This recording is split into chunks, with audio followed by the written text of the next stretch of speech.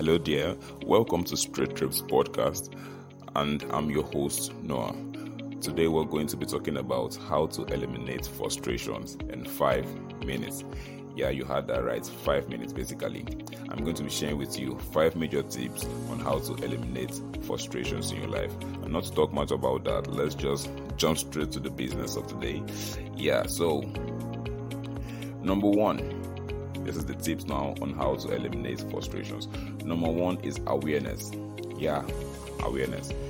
You have to be aware of the reasons for your frustration. Like seriously, if you know the reason for your frustrations, actually you are above 50% mark on solving that frustration. Actually, you have to know, for example, is it my mom that's causing this frustration? Is it my job that's causing this frustration? Is it my friends that are causing these frustrations in my life?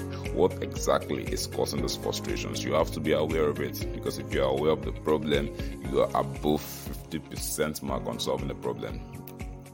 Yeah, awareness. The number one tip is awareness. Now, number two, don't tell another person if you know you can handle your frustration. Let me give you an example of what I'm talking about. For instance, you've been aware of the cause of your frustration. Let's say it's your roommate.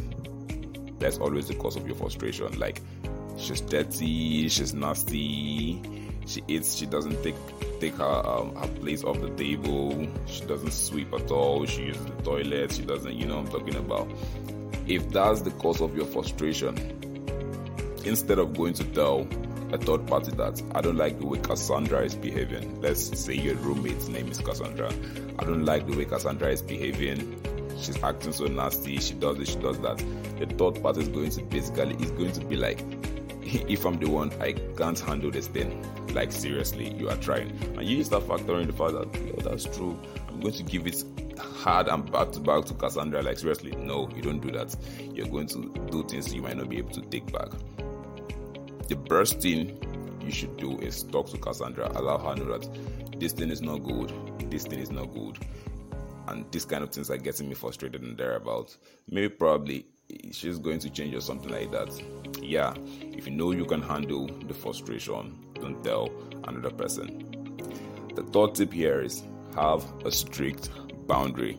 Like seriously, I cannot overemphasize on this one. You have to have a very, very, very strict boundary.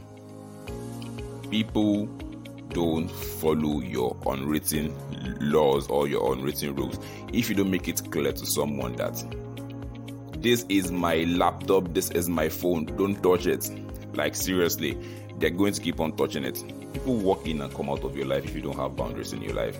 Like seriously, you have to allow them know, like obviously and vocally, if possible, allow them know that this is my thing. I don't want you using this thing. This is my laptop, my gadget, this is my business, this is my money, this is my life. Set your boundaries and make it vocal.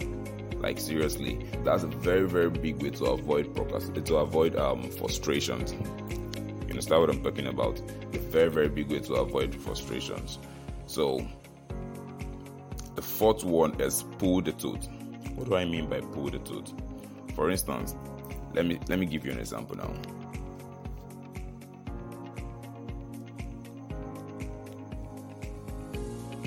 Alright, pull the tooth. Let me give you an example now. Let's say you investing in a stock market and you're losing lots and loads of money. It's going to get you very, very frustrated.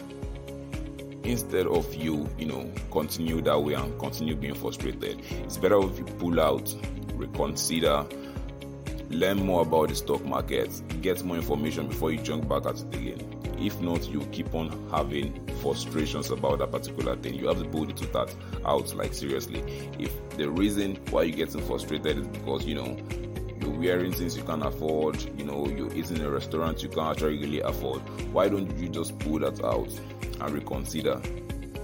To make you it will save you from frustrations instead of internalizing your grumble. Yeah, you have the first one we talked about is being aware of the frustrations, the main reasons of the frustrations. The second tip, don't tell another person if you can handle the frustration.